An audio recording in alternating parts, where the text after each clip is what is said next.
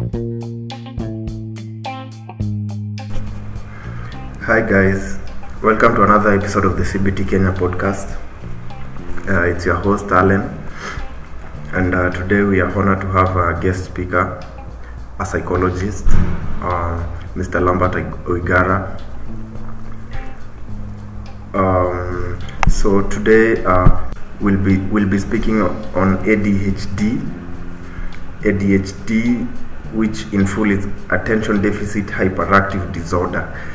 So we'll know the causes of ADHD, the symptoms of ADHD, the treatment approaches to ADHD, and how to live for those having this particular disorder. So just to introduce the topic, we know that almost or nearly all children have times when their behaviors are out of control. They may speed about in constant motion, for example, or make noise non-stop, or even refuse to wait their turn. They may crush everything around them. Other times they may seem to daydream or fail to pay attention or finish whatever they start. That is typical with the normal children. However, for some children, these kinds of behaviors are more than an occasional problem. Children with ADHD have behavioral problems that are so frequent and severe that they interfere with their ability to live normal lives. Often, they have trouble getting along with other siblings or other children at school, at home, or any other setting. Those with trouble paying attention usually have trouble learning in school. Some have an impulsive nature, and this may put them in actual physical danger. Left untreated, more severe forms of ADHD can lead to serious lifelong problems such as poor grades in school, run-ins with the law, or failed relationships, substance abuse problems, or even inability to keep a job. So with this, we'll get to understand more on ADHD as we hear what Mr. Lambert Oigara has to say on the topic. So stay tuned as we explore this topic and learn the most we can.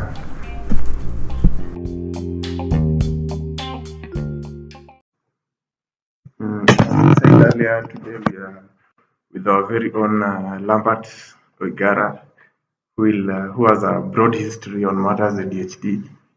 So we'll get him to make us understand how this disorder, how to go about it, how to seek treatment, and how to live with people with such conditions. So we'll go straight to the points. So we'll start by the definition of ADHD and whether or not it is a mental illness. Okay. Yes, Lambert. Okay, thank you, Alan, for this podcast. I've really been looking forward to this thing, and specifically because I know it's important to continue this conversation. Conversation matters when we have working. So, asante sana. And straight down to your point, it is ADHD. First of all, I will start by really define what ADHD is. ADHD stands for attention deficit hyperactive disorder, and it is a condition that presents in childhood in the diagnostic manual that is used to describe or define mental illness. They call it a neurodevelopmental condition. And this means that it's a condition that you're born with, and it affects you in many different ways from childhood. So ADHD does not present itself when you are 15, 20, or 30. It starts in childhood. And the most common symptoms that you see in a child with ADHD is basically a child who is restless, cannot sit still, they are hyper, and maybe they don't seem to listen. If you send them to a shop, for example, with a long list, and you expect them to have a memory or a mental kind of breakdown of the list, they might go and come back with a lot of change or no change at all because they either bought the wrong stuff or they totally absolutely forgot. And it's not pretense, it is just the nature of the condition. And these children tend to get into trouble because of forgetfulness. Another very important symptom is that of inattentiveness, whereby you find a child will be here, but they are not here. And by this I mean their mind wanders. So, for example, a child who is expected to be in class or sitting in class and the teacher is teaching. But as the teacher is speaking, the child is just looking at the lips moving up and down, and their minds are gone to do whatever it is they are thinking about, many other things. They don't think about lunchtime, and it goes on and on and on. And funny enough, a number of these children, if they are actually asked a question by the teacher, surprisingly, they might be able to answer the question. Others, unfortunately, find themselves in big trouble. So, in a nutshell, those are the symptoms of this condition. One point I want to emphasize is that for the longest, ADHD was not a childhood disorder. It starts in childhood and then it disappears. The question for many scientists and practitioners was, where does it go? And it has become apparently clear that this condition persists in adulthood in a number of individuals. Okay. So we have it that ADHD doesn't begin at adulthood. It begins from childhood all the way to. Okay, so and is ADHD a mental illness? Now, that is a very interesting question because if you look at the spectrum diagnosing, for example, ADHD, you would find that there is what you call mild or moderate and severe symptoms. So, in answering your question, the answer is yes. Okay? It's just like if you have a physical illness, and then you ask me whether, or you wonder whether this person has a physical health issue. The physical health issues there, it could be that it is very mild and it's not affecting your function. Okay? For example, you could be predisposed to diabetes. But because of the lifestyle that you're leading, diabetes might not be a health issue and might not need medication. Are you getting me? By not need medication. And there are many people out there who lead a very healthy lifestyle, exercise, watch what they eat, and they're able to actually, they don't get to a full blown diabetes or treatment. So the answer to that question is yes, it is a mental illness. Okay. The other way of looking at it also is that one, you'll find that there are many people in the population who will never come to the attention of a psychologist because ADHD is working in their favor.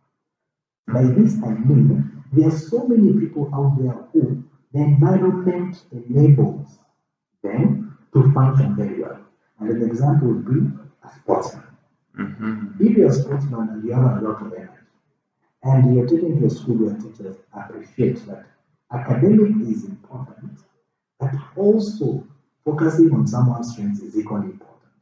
Then they ensure that you channel your energy in the right direction. Then this person might end up becoming a very good sportsman, despite being ADHD, they're able to thrive.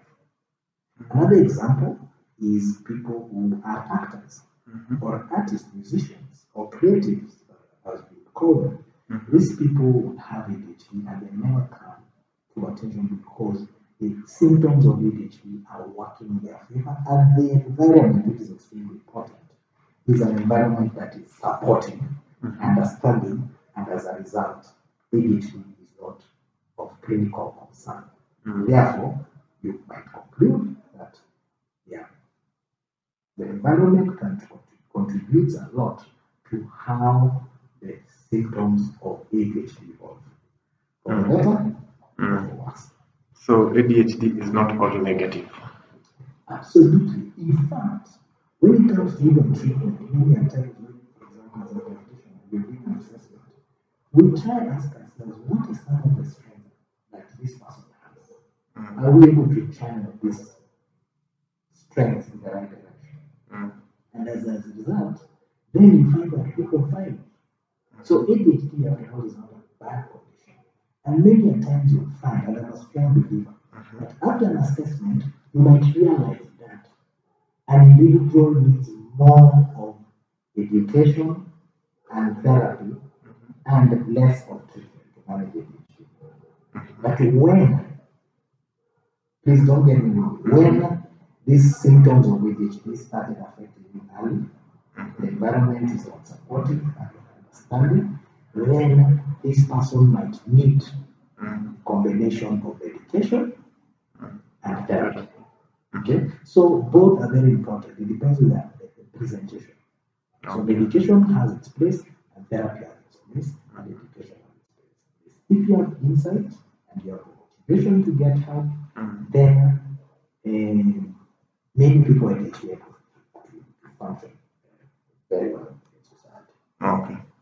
And how common is ADHD? Good question. I mean, when you look at global statistics, the prevalence of ADHD is about 2% of the adults. Okay. Yeah. Or about in terms of in adults, actually. What if we break it down to male and female? When you break it down to male and female, and it's good that you're asking that question. For a long time, we think over the past 50 years, ADHD was divided into there was ADHD with an H, hyper, and there was the ADD, attention deficit disorder, which for a long time was diagnosed with women. ADD. So ADD was associated with women and less with men. So they say, oh, boys are the ones who are naughty, who are always like trees, who are everywhere, what. So it could easily be picked in boys. And in girls, because of the inattentive subtype and the environment, encourage girls to behave in a certain way, you find that it might not be picked. But unfortunately, girls who are hyper would be labeled tomboy, you know. But you see, over time, it has become clear that ADHD in both men and women, statistically might not be much of a big difference. Okay. I think that's understandable enough. So let's move on to what criteria or how do you diagnose ADHD? Which symptoms must I present for me to be diagnosed with ADHD? Okay, that's an important question. ADHD sometimes presents very interesting. You could present to me as someone who's anxious. Okay, someone else would present to me as someone who's abusing drugs, and maybe some people would come and say, "Oh, this person drinks a lot." Okay, but when you look at the history, you find that this person may not fit the bill of someone who is addicted to alcohol, because you either find people who are big drinkers, so they can go for a party this weekend, the next weekend, they drink large quantities, then they don't really able to function like that. People are seeking for stimulation. So ADHD presents in many different ways. Someone may present with depression, okay, and the real culprit of the depression is ADHD. Someone may present with relationship problems, okay, you find that you have problems being in one relationship, so multiple relationship, you get this important relationships, or you might find someone who's having problems at work with their bosses, okay, like the little maybe one letters, they are being accused of maybe being restless, they're not able to complete tasks, or they are last minute, and so ADHD presents in many different ways. Okay. How to diagnose it? Now, you need now an expert who will be able, like I mentioned earlier, to take history, okay, and then also use certain tools or assessment tools to actually confirm. Also getting history from family members of people known, very well known, who are very well known to this particular individual, will go a long way in diagnosing the condition. But most importantly, listening to the narrative of the story of the person who's presented. That's when you need to be able to pick the patterns of the condition in the story. Okay. So that's it for diagnosis. I think we should have get to know the causes. I think first instead of, but it's okay. But you can just maybe shed some light on what are some of the causes of ADHD. So yeah, because we discussed on a different scale, even when you look at many books as well, it says it's not biological order when it comes to it. You can, even when you're reading a book, you can start from the last chapter. And let's have a you go for the most exciting thing, you want to start from 1, 2, 3. So you are in order. Okay. So this topic, okay. ADHD, you can be excused. Okay. So really, when we talk about causes of ADHD, one thing that we appreciate is genetics. Families. That is one of the most supportive causes in terms of evidence. Sometimes we also studies have confirmed that when mothers are pregnant, if we exposed to toxins or substance, then it can affect the fetus. And as a result, the child can develop ADHD. So it's important for mothers to avoid using substance when they're expectant. Also, sometimes trauma, perhaps the child is not very young, can actually now lead to symptoms of ADHD. Yeah. So those are some of the ways of looking at the causes of ADHD. And can an adult develop ADHD? Very good point. In fact, the people are really questioning because people sometimes would want to rely and I mentioned trauma. When sometimes certain environmental experiences can cause symptoms or make someone present symptoms of ADHD. But they're not. It's very because you might find that someone perhaps use substance for, and of course you can talk about the inability to control the impulses when it comes to substance. You might find someone has problems with impulse control. Of course, we know substance can change the brain chemistry. It can affect your cognition and how you pay attention, So it's a very interesting debate that's ongoing. People are wondering sometimes certain things in the environment can cause symptoms. But maybe even make it more interesting. But it's slightly complicated. Conditions like ADHD sometimes do not come. You will find that quite a number of people, for example, who have mood issues will have ADHD. An example of a mood issue is bipolar disorder. It's what we could discuss in the near future. You will find that someone who has bipolar mood disorder might also have symptoms of ADHD or might have ADHD. So you find that someone has bipolar and also this ADHD. So it's a very complex question. Yeah. And about treatment options. What treatment options are available for this patients? I think I mentioned earlier on. No one size fits all. It really depends on your issues. And I've also mentioned that ADHD can present as mild, moderate, or severe. If it's on the spectrum of severe, then the recommended approach would be first start with medication, and that is now where now not is very teamwork together. Maybe psychiatrists, psychologists, nurses, they come together, do an assessment, and now start treatment. And as you continue treatment, then now you now focus on education and psychotherapy. And also sometimes, most many times you find CBT, which we are very big on, because along with this individuals develop certain coping skills moving forward. Okay. Yeah.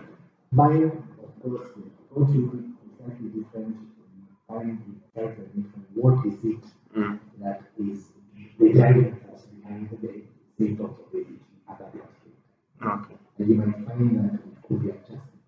Maybe a loss, job loss, death, and whatever. And perhaps it might just need talk therapy. Or sometimes a combination of talk therapy and medication. But when it's mild, many times you find that education and psychotherapy. Okay. And So what you're saying is ADHD is treatable? ADHD is manageable. ADHD is like learning how to ride. You know, once you learn how to ride, you know what is very important in learning how to ride a bicycle is balance. But doesn't mean that sometimes you might not step on the brakes and find yourself being thrown on the brakes, or sometimes you might maybe lock a car, get in an accident. The point here is that this is a condition that people have, and they learn how to deal with it. They learn how to manage it. So the more you develop, first of all, most important thing, if you understand insight, you know what your problem is, and then you now identify what is it that I need to do to help me manage my ADHD. Then you'll be okay. It's just like the example I gave you of someone who was disposed by diabetes. It is there. Okay. So you can live with it. You can live, yes, and there are many people who are living with ADHD, I know, out here doing amazing things. You can't believe it. Okay. Yes. Okay. And of course, we're encouraging people who are listening. If you want to know, if you want to just really perhaps find out whether this is a fact, just Google famous people with ADHD or who are thought to be ADHD. There's so many people who are out there. Not out there only, but also in our country. Okay. That's great. That's great. So, are there any prevention mechanisms for? I would say management. First of all, if you go to suspect that you will pass most of them assessment. And once you get an assessment, then you can focus on how you can manage to work. Because like I said, there are so many positive things about it. Okay. It's up to you now to find out if you suspect that. Okay.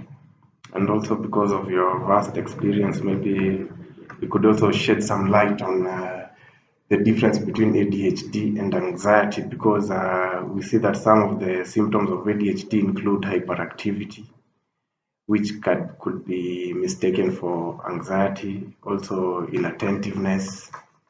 So are there some distinguishing characteristics that we can use to put this aside as ADHD and this as anxiety? Certainly. Because you see, when we talk about anxiety, you'll find that one, many people are not really necessarily born with anxiety, like we did. Many people who have anxiety is treated and may not necessarily have the same symptoms that you find in someone who's ADHD. So that in itself, when you talk about the symptoms of anxiety, that distinguishes the conditions. Because when you talk about anxiety, some of the symptoms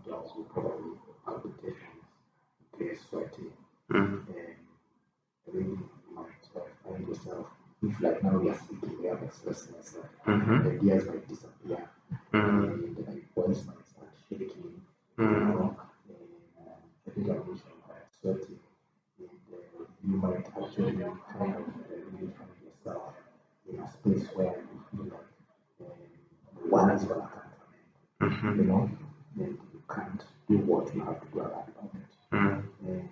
So, you're going to die, which is quite the opposite when it comes to the everybody is very confident. Many people are getting bad symptoms of hyperactive, how do you say that? Many people what we see as Okay. So that's how you look at it. Many people have anxiety, and don't have ADHD. And anxiety cuts across many countries. You might find someone with anxiety, someone with anxiety, trauma, so on and so on. Someone who is either not having any of the conditions, but circumstances that actually evoke anxiety. And in this century, because of the world we live in, anxiety has almost become like part of us. Okay? And when you also look at the management of anxiety, they are totally different. Okay? So one point that we need to appreciate is ADHD and anxiety can present together. I think I earlier said, I mentioned anxiety relation, so they can present together. Okay? They are different. Anxiety, ADHD is a neurodevelopmental science in childhood, unlike anxiety. You might be afraid, and there are triggers in the development that will cause anxiety. So there are two very different diagnoses. Yeah, totally different. But you find that anxiety might be in so many other conditions. Okay. Yeah. Okay. I think that's all for ADHD. Thank you very much for your time. Thank you for having me. You've shared a lot with us, so I know we'll be able to maybe apply this in our everyday lives. We'll know how to live better with people with ADHD. So thank you very much, Mr. Lambert. Most welcome. Thank you for having me. Okay.